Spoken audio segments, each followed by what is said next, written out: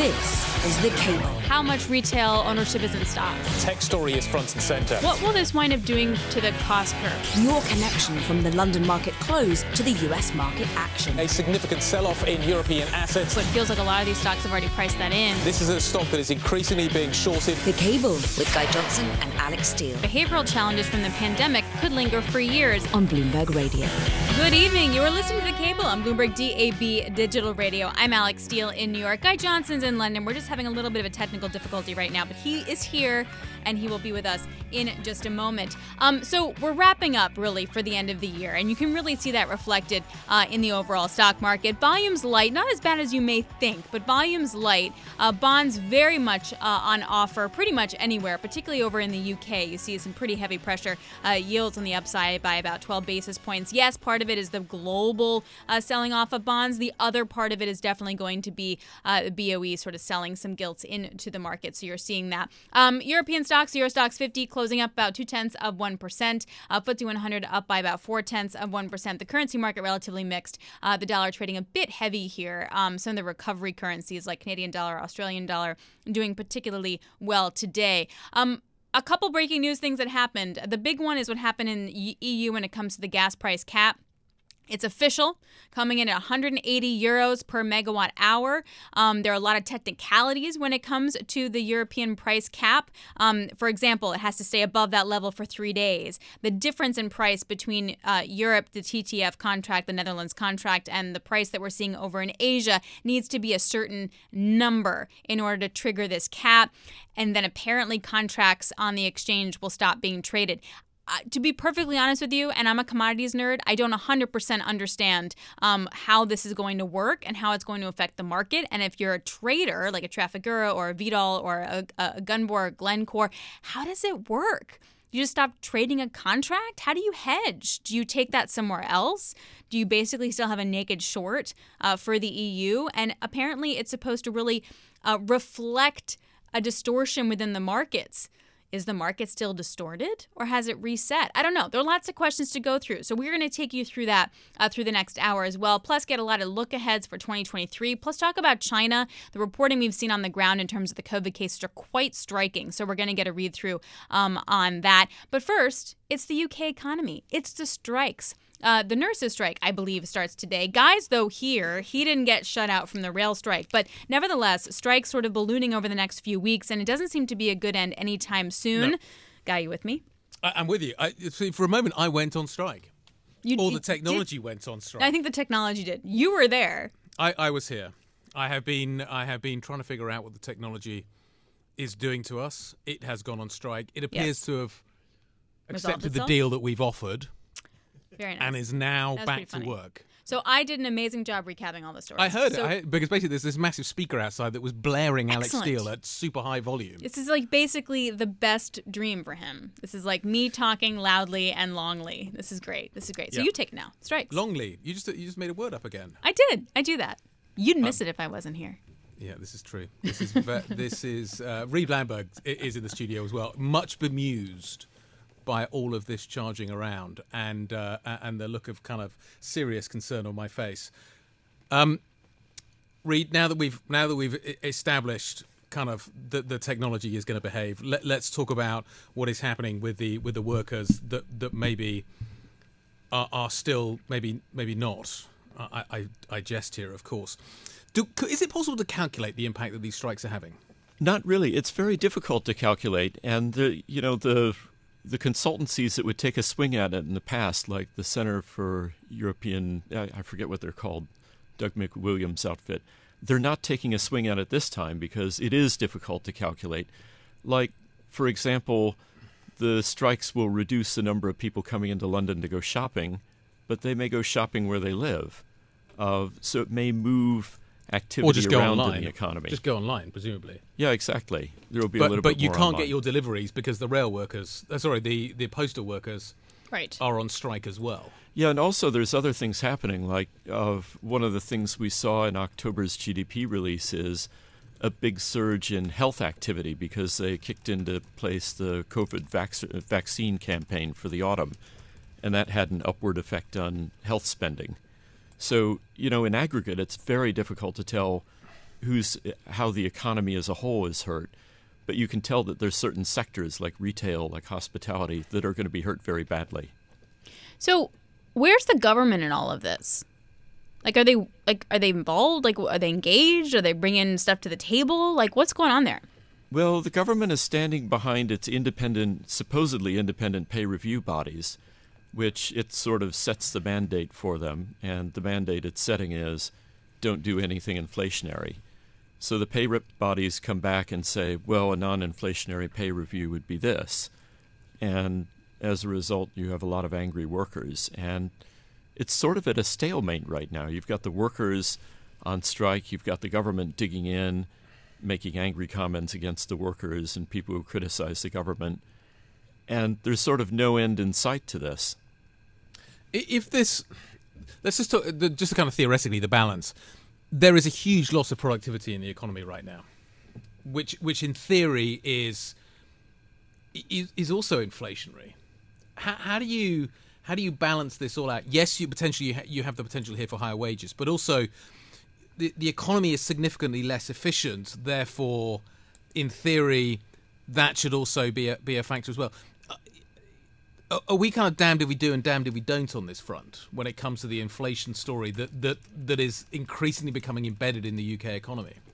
Well, yes and no. It's striking the number of voices in the economic community that are saying that the government has a very weak hand, that it really should cave in a bit, give way, and especially on people like nurses who have faced real terms pay cuts for years and years and years. It's hard to see how you can keep cutting them and expect them to turn up to work every day.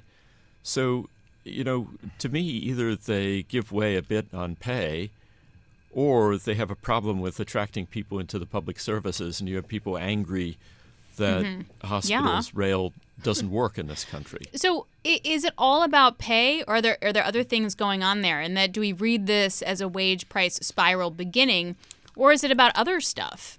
It's mostly about pay. Now, the rail workers have some concerns about terms of working as well and protection of jobs. But it's largely about pay, and it's largely because wages are falling so far behind inflation that people are feeling a real terms pay cut. The price of everything is going up, especially rents. The price of rent is going up practically everywhere in the country, but wages are not, and that really hurts. How inflationary would a wage increase, or sort of not at inflation but close to inflation, actually be? Well, inflation is running over 10% right now. And some people like the nurses are asking for 19%. So, that's a lot. It depends. It's a lot, but given how they've suffered in the past years, it may not be so much. And, of course, they're on pretty low wages to begin with. Nurses are not paid a fortune. So it's really hard to say how it all aggregates out. And there is a debate in the economic community about how much of wage increase for these workers or those would add to inflation. Quickly before we go, do we know what the economic impact is going to be from all this? In a word, no, just because it's very difficult to aggregate it all out. There will be sectors that are really hard hit. Hospitality, retail are going to really feel it. But, does it change very much for consultants and bankers who are made to work from home for another day? I don't think so. Reid, we'll leave it there. Thank you very much indeed. Bloomberg's Reid Landberg on what is happening with these strikes and the impact that they are having on the economy. Up next, we're going to hear from Mark Hayfley. He is the CIO of UBS Global Wealth Management, running billions and billions of assets under management. We'll get his take on what is happening right now and how we should think about our portfolios going into next year. That conversation coming up next. This is Bloomberg.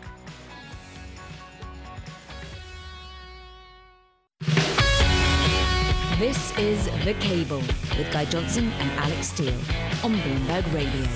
Welcome back. You're listening to The Cable live on DAB Digital Radio. So the big question now, as always at the end of the year, is how should you be investing your money next year? And the investment community is rather split. You've got those that would suggest that you should batten down the hatches, prepare for worse to come. I'm thinking of you, yes, Mike Wilson over at Morgan Stanley. But there are others that say that now is the time to start thinking about how you should be taking risk, putting more money to work in the market. And here we're talking about KKR's Henry McVeigh, one of the legends of the investment community. He believes that with inflation starting to roll over, the recession fears are becoming a little less onerous, and as a result of which, you should maybe be taking a little bit more risk in your portfolio for next year. How does UBS Global Wealth stack up in all of this? Well, we earlier spoke to its Chief Investment Officer, Mark Haefele.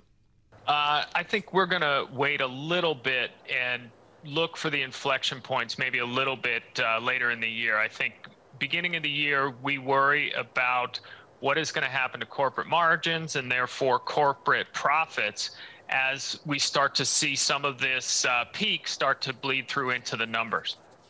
So how are you thinking about migrating out of this year into next year? How are you going to position for that, Mark? Well, how am I thinking about it? I'm thinking it can't come soon enough. But no, I think actually some of the themes that have worked very well for us this year are themes we're going to continue into the new year. And that's things like value over growth, and looking for yield, both from higher grade bonds, but also in stocks that have strong fundamentals and a good dividend.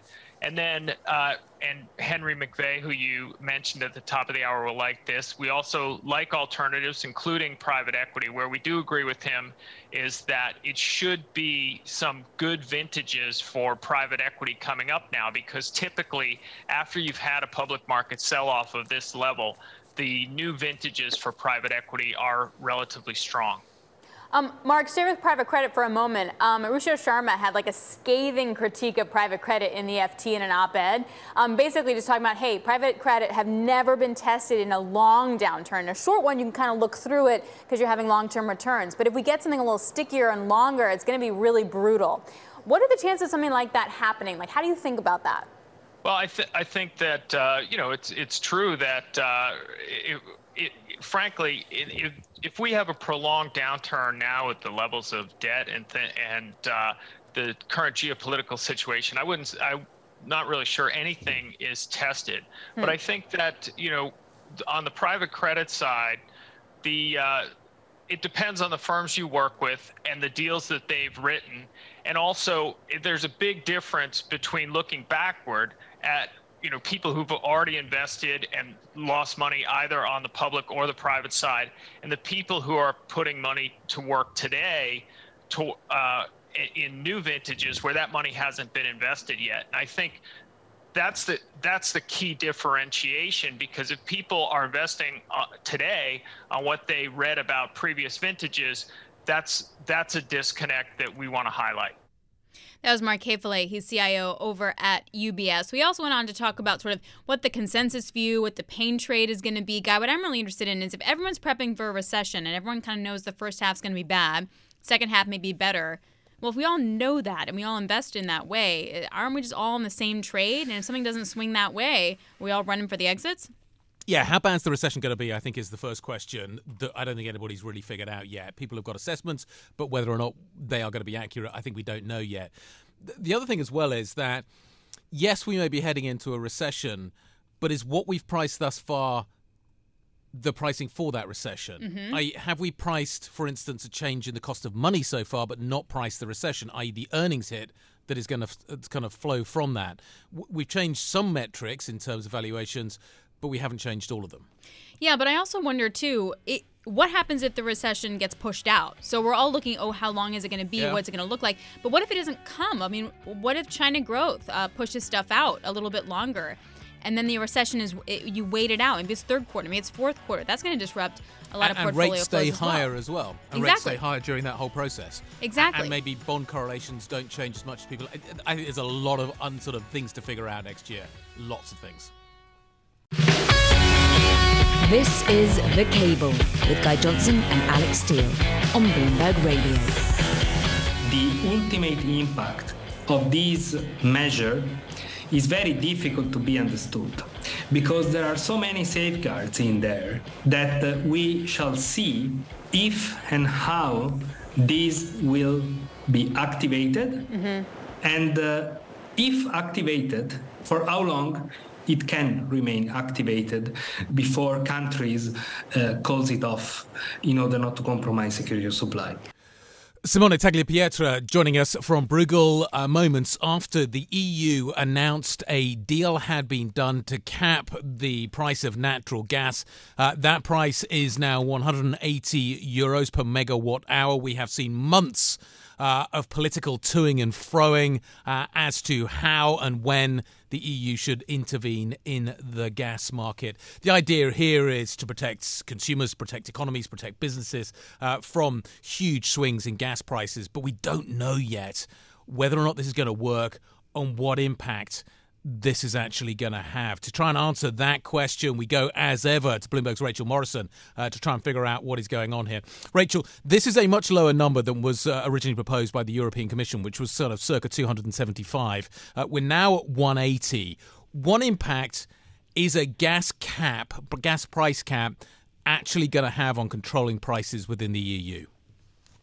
Well, yes, as you say, this proposal is much lower than what was previously being discussed, and it's significant because one of the main countries blocking this, Germany, has now agreed to that level, and for countries that didn't want this price cap, it is quite low. However, there's an element that's also linked to LNG prices, and that is what we are still trying to figure out as well, and traders, even though the market is now closed, are trying to figure out is how that interaction will work, because you need to have both triggered in order for the cap to kick in.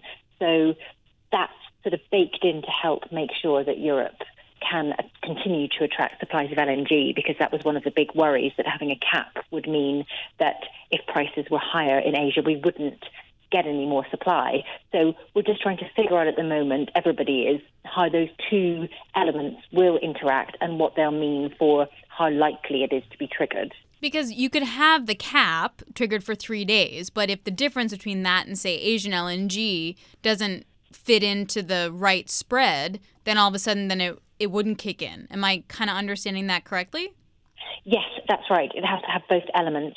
And what we've understood from the press conference, which sort of just finished only a few minutes ago, is that the EU is going to undergo an impact assessment on this and can withdraw the whole measure if ESMA and other regulatory bodies find that there's going to be adverse impacts from having this. So in some ways, that may temper any excitement or kind of, worries about having this price cap, because, as always with Europe, that sort of embedded this get out if we need to clause, which we'll see tomorrow, sort of temper some of the reaction to this, that it can be withdrawn if it turns out to be a bad idea. Well, let's talk about how it could be a bad idea. And that is concerned that this is a market that is functioning to deliver gas to where it is needed most and those that are prepared to pay the most for it. And as you say, the concern is that you may end up in a situation where the market doesn't work, deliveries aren't therefore made because others are prepared to pay a higher price, but also that utilities and traders basically, because of the potential for rapid changes in contract prices, will have to put up greater amounts of margin, collateral effectively, to be able to take the positions on, and as a result of which will shy away from the market. Like, do we understand this?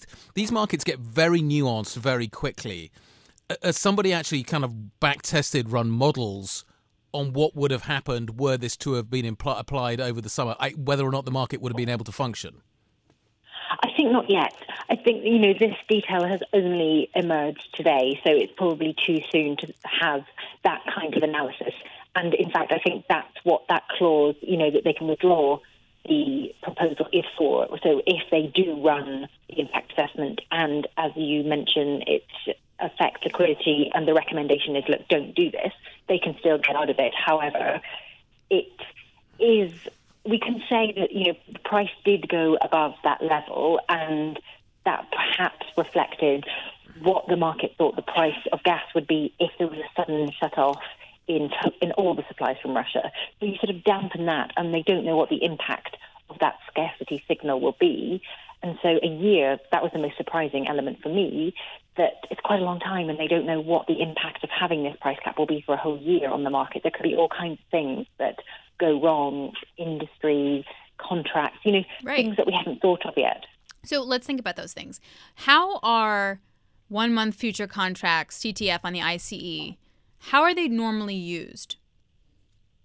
They are used to benchmark contracts. So if you are a big buyer of gas, you need to, you don't usually go for the day ahead price. Sometimes you have to balance your position, but usually you will be pegged to the benchmark, in this case, the month ahead. So that will be what your energy bill as such is tracking in order to, a big consumer, what you pay for gas and how you hedge will be in that month ahead market. Okay, so that's kind of how it's meant to function. We spoke to Ed Morse a little bit earlier on, Citi's chief commodities head of commodities, and he was basically saying that the TTF contract, which is the Dutch contract, which is normally which has increasingly become the kind of global benchmark for natural gas on the water and around the world, no longer valid now. Is this going to be? Has this got the potential to sort of systemically upend this industry and how it globally prices the cost of gas?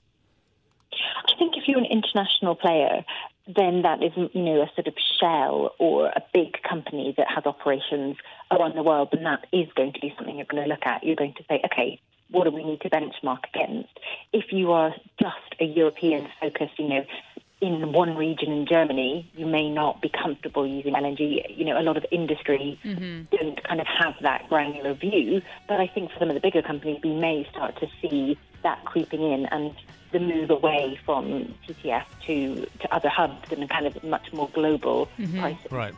Rachel, thanks a lot. We really appreciate it. Rachel Morison joining us there. I don't know. I still see a lot of problems. Anyway, coming up, we'll talk about China, its reopening, and the big speed bumps there. This is Bloomberg.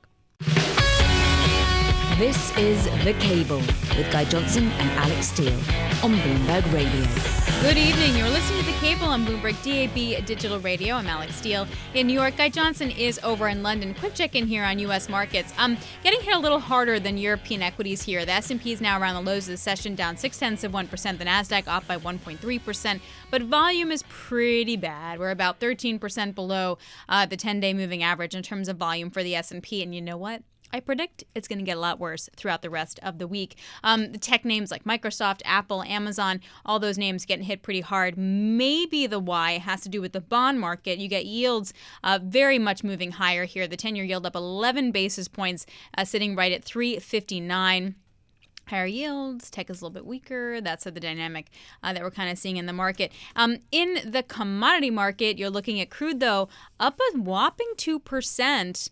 You have copper up by 0.6%. And, Guy, I don't want to draw too much of a line under it, but I feel like the commodity world is going to really be hinging in some ways on what happens in China. Does China actually achieve some kind of real opening? Does the demand really come? Do people wind up traveling for the holidays? That definitely affects things like jet fuel.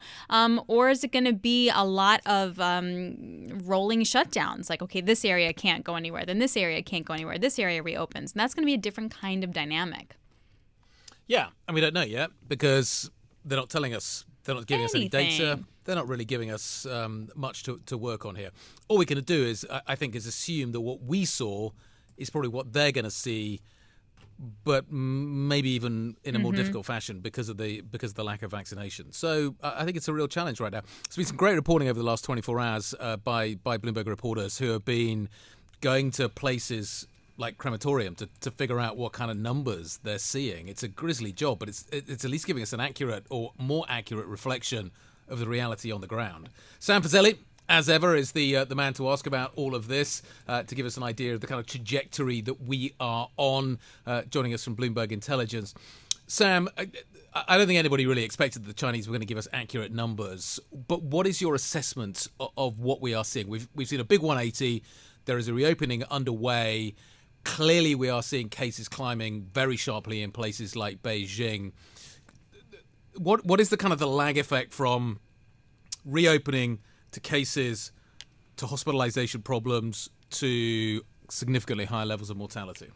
Yeah, so, Guy, if you think back to how things kind of, what sequence and timing, etc., they had in Europe, US, you would expect hospitalization within a week to 10 days after infection, or at least testing positive.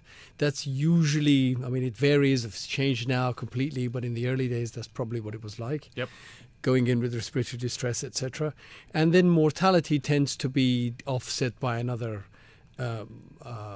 say, couple of weeks, because it takes time to go through the ICU to get that massive.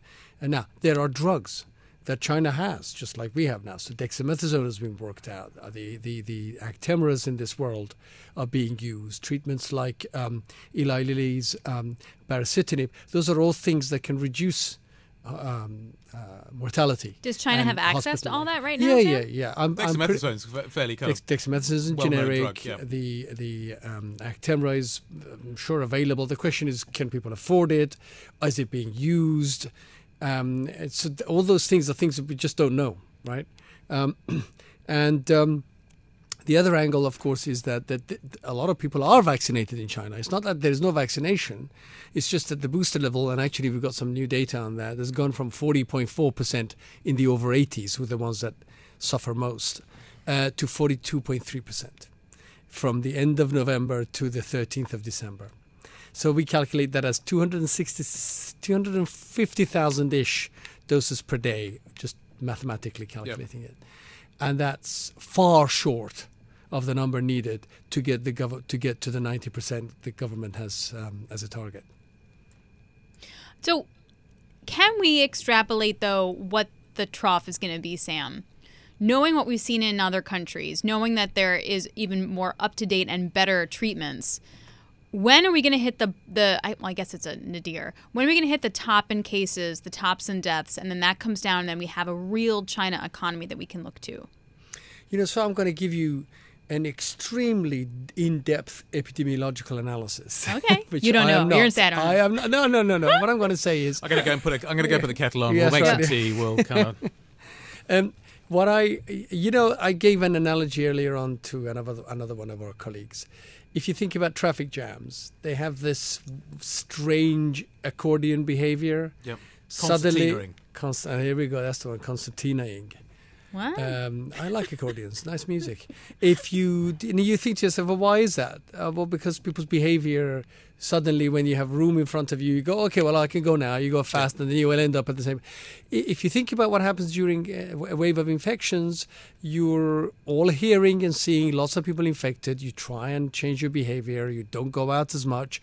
And as that then leads to a reduction in infections, so the wave has crested and it's on its descent, you start feeling good about yourself again. So you start going out again.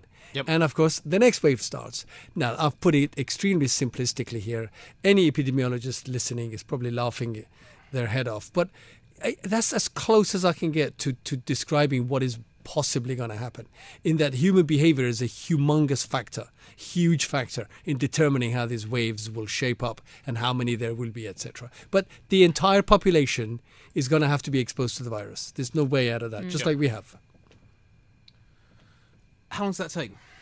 So depending on how people change their behavior, I mean, if they do nothing, if they don't do any of the lockdowns, you said. See, what I've heard, so we were talking to Alan Warner out of Shanghai a little bit earlier. He said he went to the mall this evening. Nobody was there. Right. So but he went. Yeah, he went to report on it. He went to go and have a look. But you did see also another report that says there's a bit more a sign of life in Beijing at this time. Well, he was in Shanghai, so maybe there's just a different... Oh, okay. Yeah, that's possible. So, but over time, a whole bunch of people will have had their infections. They get over it and they get fed up being stuck at home, so they go out. Right. But we just don't know when that turning point is going to be. Well, I would say if we have a massive wave going on, these waves tend to really get going within 4 or 5 weeks.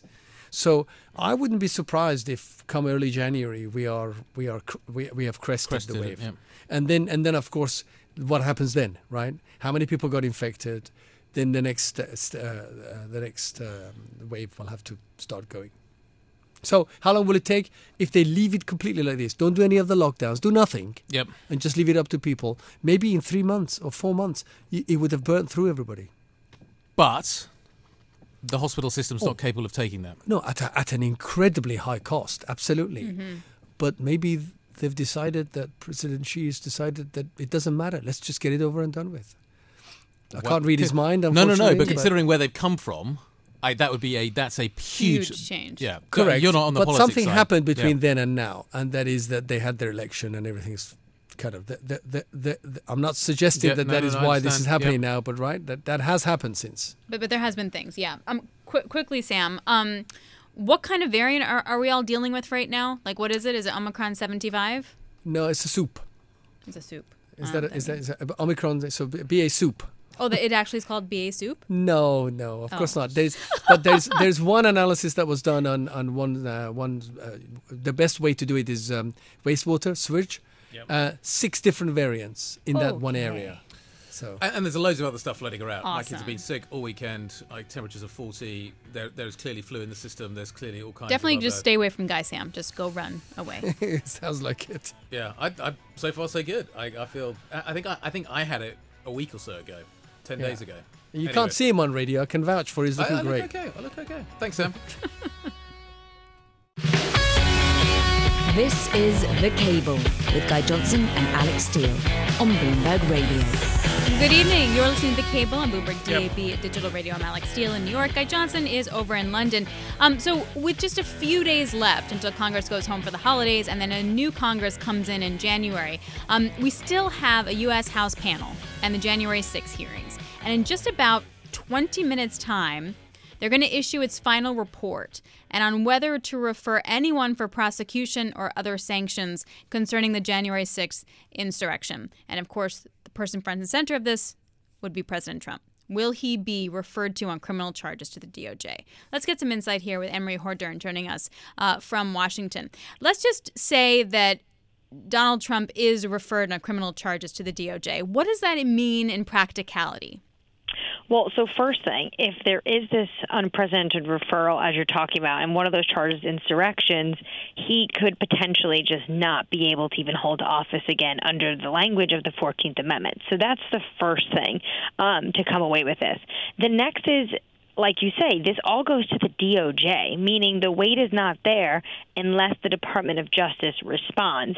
And we just at this time don't know how they would respond to any of these criminal referrals. What we do know in the past is that they've been a little bit cautious. They charged Steve Bannon for when he didn't respond to committee subpoenas.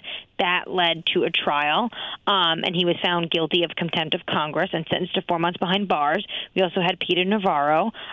He goes on trial in January on similar charges. So, but at this moment, we just don't know how they would carry that out. But it still would be historic if there is this referral, this criminal charge referral. We've never seen that for a former president. Insurrection. It sounds pretty serious just from the get-go. Annmarie, how political is this? Well, the Republicans definitely say it is political, and they say this report wasn't fair, and they think that the subcommittee, even though it's bipartisan, they don't think it is tipped in the right direction.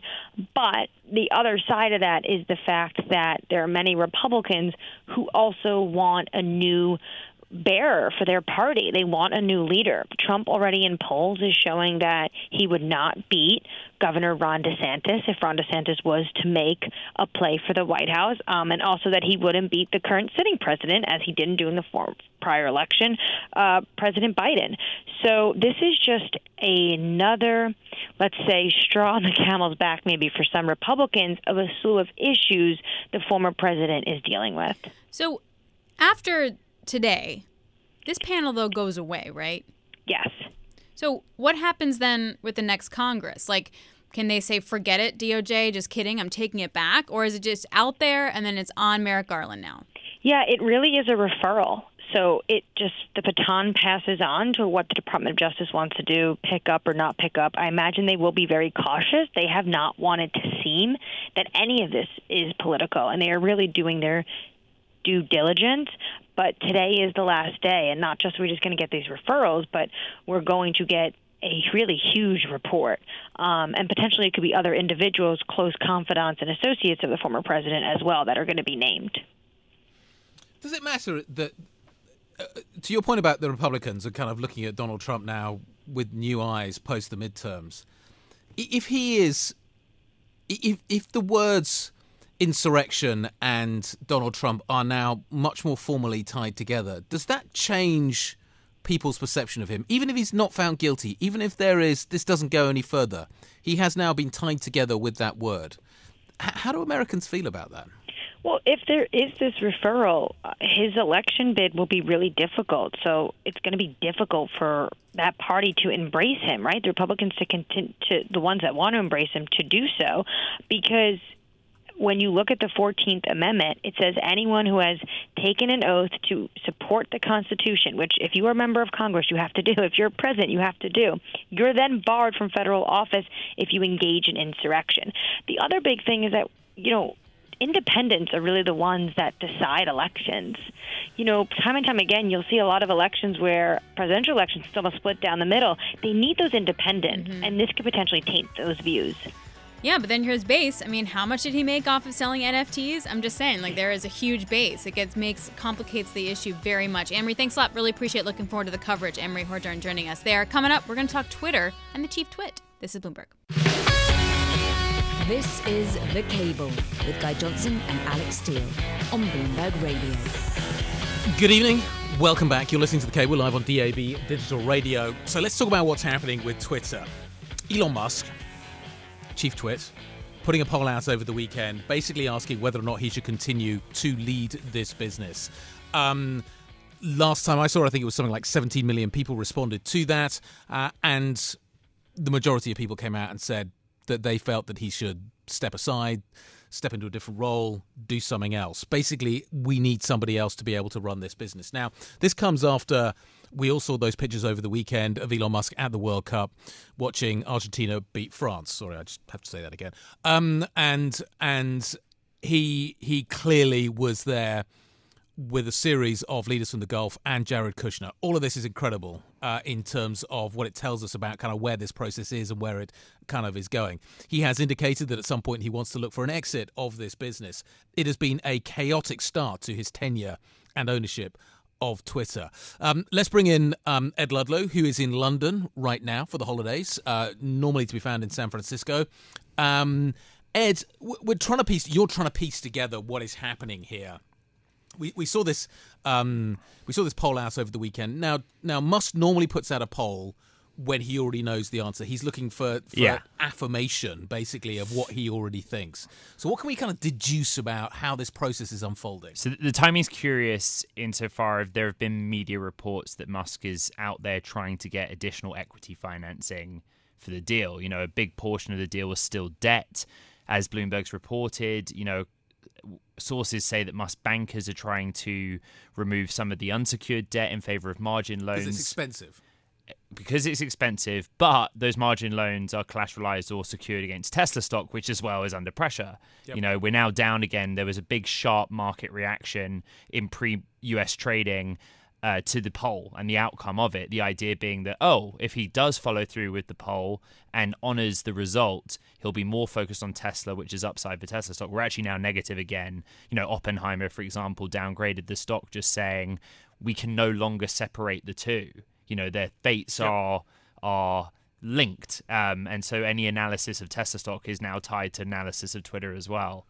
But it's very confusing. Sorry, Alex. Yeah, but that does not answer Guy's question on timing. That's just what's happened. Yep. But I guess my question is, are we giving Musk too much credit here?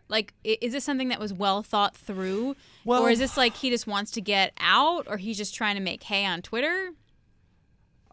Musk did say previously that he would only ever lead Twitter temporarily until the right person was to be found. The problem is that after Musk tweeted the poll, he also tweeted that there is no one out there that wants the job and is capable of keeping Twitter alive, were his words. And now what we're trying... Are those two things different? There are people that don't want the job that could keep Twitter alive. Well, it's curiously worded, isn't it? In other words, there are people that want the job, but Musk probably doesn't think much of them and doesn't think that they can save Twitter. I mean, what we know, it largely is based on Musk's previous tweets. So Former T-Mobile CEO John Legere tweeted a few weeks ago, you guys probably remember, kind of putting his hand up saying, hey, I could be CEO, and Musk just replied saying no, and that was it. But he later followed up and said that what he's looking for is a technologist, someone that gets the underlying technology behind Twitter, which is a software issue, and then as they try to make things better, a server issue to kind of power and house that. It's not immediately obvious who that person is, Alix. Well, yeah, but didn't they have that person?